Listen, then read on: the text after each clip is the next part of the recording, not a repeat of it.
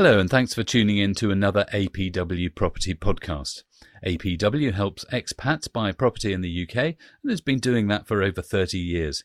And I'm joined by APW's two seasoned commentators, Stuart and Callum Williamson. Hello, Stuart. Hello, Paul. How are you? I'm very well, thank you. And hello, Callum. How are you? Hi, Paul. I'm very well, thank you. So, a pleasure to talk to you both as ever. My name is Paul Shearer, and I've been writing about buying, selling, renting property for more years than I want to acknowledge. I suddenly remembered this week a summer job I actually had as a teenager in the 70s on a building site. My mother she was an architect, and she used to work for a local building firm. So one summer I was there on the building site doing the wheelbarrow stuff, just wheeling things around the building site. But also they gave me a go at being a hottie, and I just failed miserably at that. It's a kind of bizarrely skilled job, isn't it? Stacking bricks and carrying them around a building site. They were so quick at it, the proper ones, whereas I was kind of dropping them and failing miserably. Anyway, today it's Market Mosey time, and we're going to take a peek back at October to see what went on and how it might affect the housing market and the private rented sector. Stuart has a weekly market temperature check called Market Wrap, which you can watch on YouTube. So, Stuart, what did you spot going on in October? A quiet month? Well, no, I think you'd probably say that if the Queen, bless her, was still alive, it would be an annus horribilis, but on a monthly basis. The information that's coming out of the UK is pretty grim. Since Rishi Sunak came into power and Liz Truss left us with a mess, then things have calmed down a good deal. Bond yields have fallen. Real interest rates have fallen. So things have calmed down a bit. Rishi Sunak hopefully will be doing better, but straight away he seems to be embroiled in his Suella Braverman palaver about sending out emails from her own private email address as opposed to the government one. Yeah, Suella Braverman is she's the old Home Secretary who resigned, and then the new Home Secretary who was reappointed by Rishi Sunak and who got into all sorts of trouble about the confidential material that she'd sent to her own private email. So yes, he's been embroiled in that. I think also the U-turns on the budget as well. I mean, he's rolling back everything that was agreed. And what's been rolled back? Well, looking as of today, yesterday the Bank of England announced a rate increase to 0.75 points up to 3, which is apparently the end of the world is nigh on the back of that. And what the Chancellor has gone out and done is basically looked at trying to raise 50 billion from tax increases across the board and not allowing the changes to tax that were allowed in the mini budget. So basically cutting the 1% of income tax that's gone, I think, altogether, frankly. Corporation tax is going to rise, which will have an effect on people buying through limited companies, which you do a lot of. Dividend tax cuts have been abandoned. So there's quite a few different negative things out there. And I think this is just a start. And as we were saying earlier on, it's a case of people are bracing themselves. In fact, if I was on a plane and the UK was that plane, and I was the captain, I would be shouting, brace for impact as we speak. Or just turn around and go back to where you were. But there were a few other things as well in that rollback. The freeze on alcohol duties was scrapped. The changes to IR35 tax rules, they've been axed.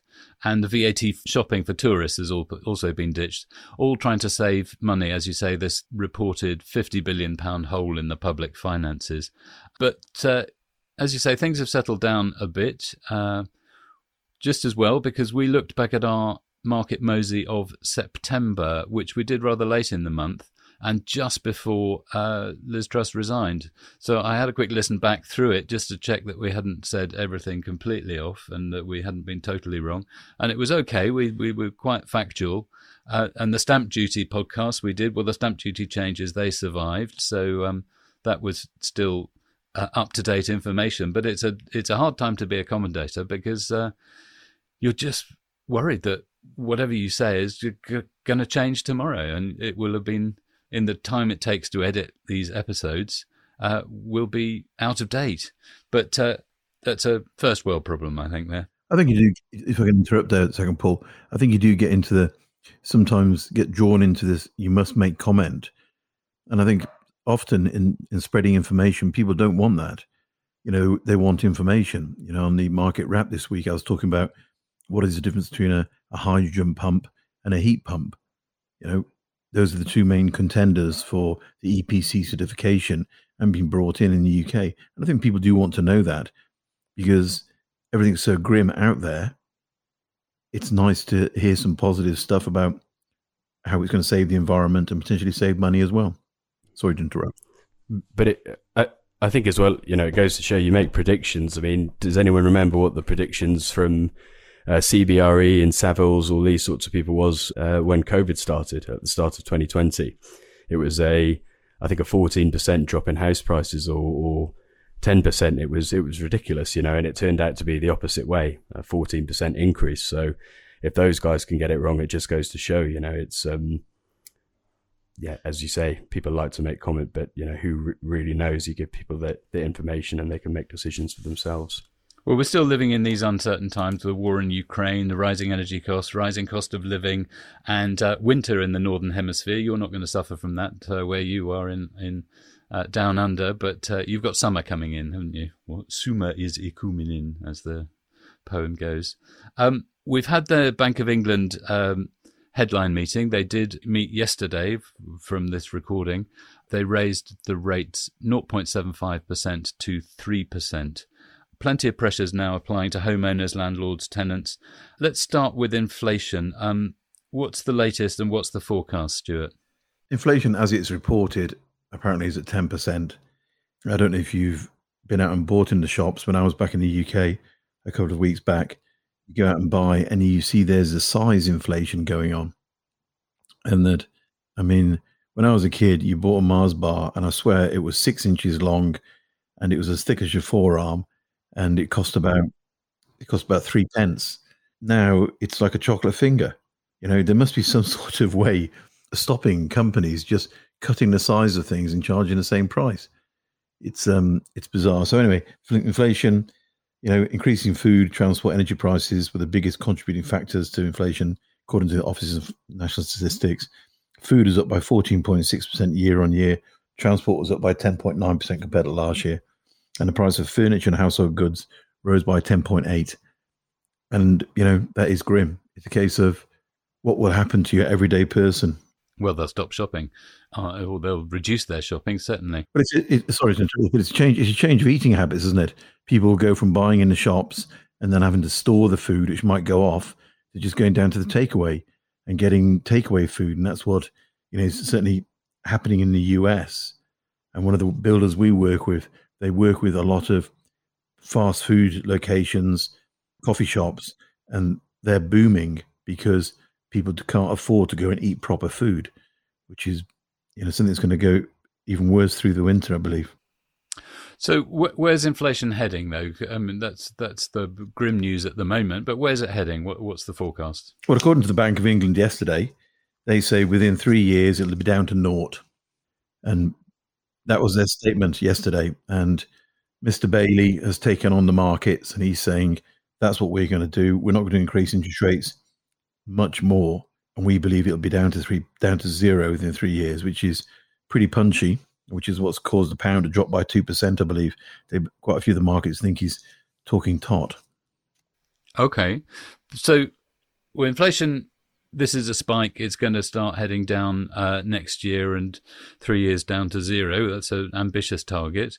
I saw the middle of October prediction was 2 years down to 2%. What about interest rates? So they put it up to 3%. What's the forecast on those? As expected, the rates went up on Thursday, 3rd of November, to 3%, which represented the biggest rate hike since 1989. Long-term interest rates likely to be heading down after 2 years or sooner, as we've just heard. According to Bloomberg, the market expectation for June 23 is now 4.7, which is slightly lower than the peak of 6 that we had it at, and what people were predicting a few weeks ago. So the Rishi-Jeremy calming effect is coming into play, it seems. Yeah, no, that's right. The sort of 4.75% is their new peak for next year. And a couple of weeks ago, they were predicting that peak would be 6%. So that's good news on, like you say, this calming effect of Rishi and Jeremy duo. There's a great piece also, if I might say, in the Telegraph today about how interest rates will actually fall even though they've gone up, because the Bank of England rate is 3%. The bank, and this is one of the things again that Mr. Bailey was taking the lenders to task about, in that the Bank of England is saying our rate is 3%, but you're at 6.5 or 7. So you've got to come down from there, and the risk is not there. You are creating that image of there being a real problem. And so he was saying that interest rates could in fact fall, even though he's put them at 3. They should fall. And there was 5 lenders last week who did cut their 2-year rates and also 5-year rates down from where they were. So even though rates are going up, it's still going to fall because you haven't got the extra comfort zone the banks are putting in there. That's right. So we've got the inflation effect, means that the Bank of England is statutorily bound to raise interest rates to try and beat inflation. And those Bank of England interest rates get passed on as higher mortgage rates. So you say that there's a change going on there in the mortgage market, Stuart. What's happening? The 2-year and 5-year and 10-year fixed rates are changing a bit. Yeah, they fell towards the end of last week. I think it was Santander and 4 others actually cut their rates by 0.2% because they're not so frightened anymore. And it's the fear factor that puts it up, because they put it up to 6%. And then they have this stress test on top of that, which is, can people therefore survive at 9%, which is absolutely mind-boggling when interest rates from the Bank of England were only at 2.25 at the time. So they have been bringing it down because the fear factor is less, which is great. And that will have a positive impact on borrowing money. Yeah, so it's a competitive market, so the banks are competing with each other. I saw one offer that Nationwide was doing to its existing customers, which was reducing the 2, 5 and 10-year fixed rates to under 5%, but that was for only new customers. So they were sweetening the deal and trying to hang on to the people that they have on their books already. So some positive news there. Following mortgage rates, though, and the spike in those, it must have an impact on house prices, surely. What's happening there? Slowing down. It's slowing down the rate of increase, and some month-on-month falls in some areas. Second steppers still showing stronger demand. First-time buyers are being hit. I think it's I think what you've got to look at when the interest rates are rising is the monthly cost of the mortgage, right? It's people's monthly affordability. So as that's going up, it's going to bring the value of the houses they can afford down, and that's naturally going to have a dampening effect on house prices. So I think we are starting to see that a little bit now, but then again, in some areas, it's holding strong, city centres where people are still moving back into the cities. So it really depends on where you're buying. But in general, a bit of a softening, I would say. Yeah, there was a good article, again, which I put in the Market Wrap this week, which is about the top 20 postcodes in the UK where you're still getting people in bidding wars. And there still are places in the UK that are still going up strongly. I mean, most notably, it was Bristol, which is a cracking location, Birmingham, and then further down the track was Basingstoke, Leeds, and so on and so forth. But the point is that if it's somewhere that's gone up by 70% because it was super cheap, then it's going to fall. If it was something that was bought with good fundamentals, transport, infrastructure, employment, as we always say, then it will still do well. And Birmingham is still doing well, as is Bristol. And Bristol has always been a bellwether. Cambridge, Oxford, Bristol, Manchester, Birmingham, Nottingham. They're good places to buy. And I don't think we'll see, I'll probably, in a year's time, I'll probably be completely wrong, but I don't think we'll see the falls that we are going to see for sure in places like Liverpool, Middlesbrough, and places like that. Also, well, this post-COVID effect, people rushed for space, but after a cold winter with high energy costs, then they might think again about the big country pile that they bought. Absolutely, they might rush back to the coziness of a city centre. And at the same time, when you're getting into a recession, employment markets are a lot tougher, and it becomes a employer's market. So I can say to you, get into the office. And if you say no, I'll say, okay, well, don't. In that case, your contract's over. Because, okay, there is still 2.5% unemployment, but there's a lot less jobs out there than there were. And a recent, Association of Personnel Directors report showed that they were now looking at getting rid of people who weren't fitting in with what they wanted. And again, I put this in the market out this week.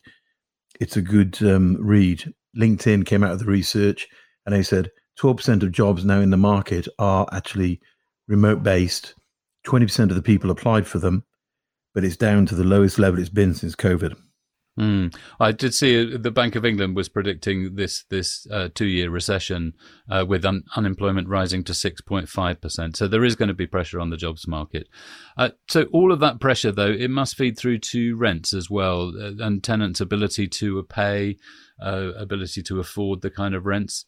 What's happening in the rental market? What statistics are you seeing there? Okay, average rents across England fell by 11% to £1,111 during October, taking the intense heat out of the tenancy market, says Good Lord. And Good Lord is a rental agency with properties all over the country. But I would like to see, I would like to see heat maps. Are rents going down in city centres or are they going up? Are rents going down in sort of commuter and country locations that we've discussed, or are they going up there? I would say that on average it may be 11%, but in city centres you're probably seeing a more competitive market. So as always, the headline figures say one thing, but the underlying figures, if you're using your ties, will say something else. Also, Rightmove had it completely differently. They were talking about the average asking rents outside London have hit a new record now. Oh, there you go. At 1,162 per calendar month. So it's not far off that 1,111 that Good Lord are saying. But yes, whether rents are rising or falling, clearly the rental market is quicker, really. Landlords don't want void periods. So if someone leaves a property and they're renting a new property, they want it rented quickly. So they're going to put the price at whatever it is. So there is more volatility, I guess, in the rental statistics. And I mean, sorry, is that as well, is that landlords putting up rents because, of rising costs? So they've got to sort of keep their margins as well, so if costs continue to go up, then perhaps we'll continue to see rents going up. Yes, but then you can only put them up as high as there are tenants available to afford that. And that's also going to be a factor in the next couple of years, I would think, as more and more people look at their own personal budgets and what and how to live. One of the things that they had seen is people downsizing. So the demand for studio flats as opposed to one beds is now the most in demand kind of property. So you can see those kind of shifts. They're not hard to understand why, but they are going on all the time. Any final thoughts as we look back at October and look ahead to November? It's not necessarily related to the market. I was just going to say I finished reading a book this week called The Psychology of Money.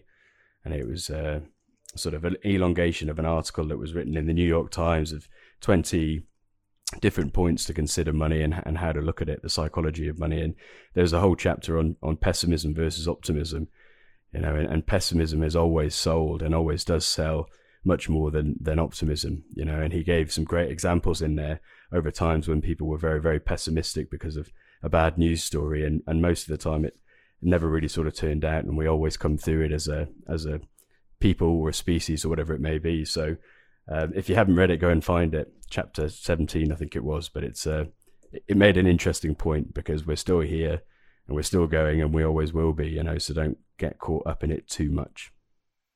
Yes, avoid the glooms. Stuart, you were going to say? Well, I was going to talk about the global financial crisis, and it all went pear-shaped there. Interest rates were up at 14, 15%. They're at 3% now. Okay, that was the base rate. The real rate at the moment is probably about 5.5, 6. But it'll still have to double to get to where it was. And can you remember, Cal, that? Not really. I mean, I don't remember it having an impact on my life or the way I lived my life. How about you, to be Paul? Do honest. you remember that? No, but I remember the 70s. the mid 70s was pretty bad. That was the oil price crisis and the 3-day week. And what was bad about it? What do you remember?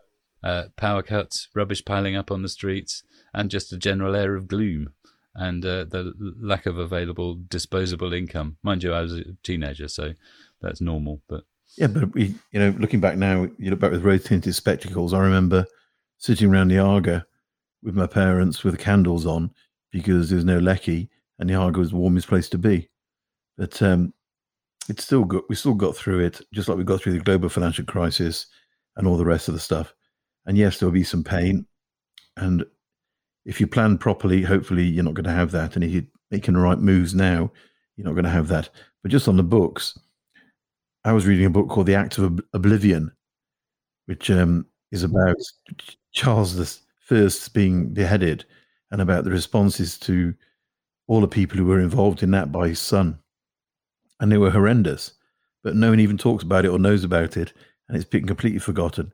But you still remember the English Civil War, Stuart, from personal experience. Well, this is it. Yeah. I've still got the same horse I was riding at the time.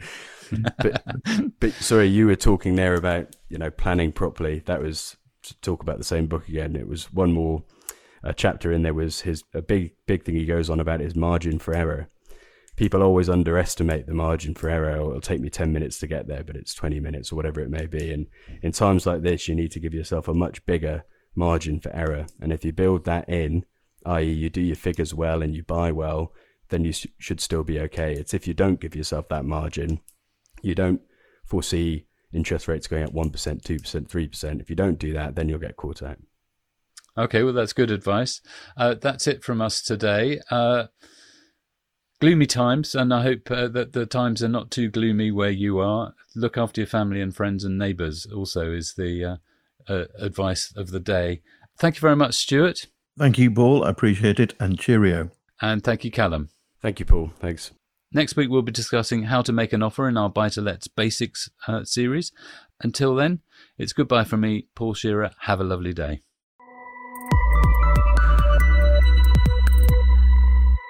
Thanks for listening to this episode of our podcast series produced for APW by Emma Holton at Brilliant Audio. If you enjoyed it, be sure to subscribe, hit like, share it with your friends. If you didn't, keep stum. You can find more episodes in all your usual podcast places.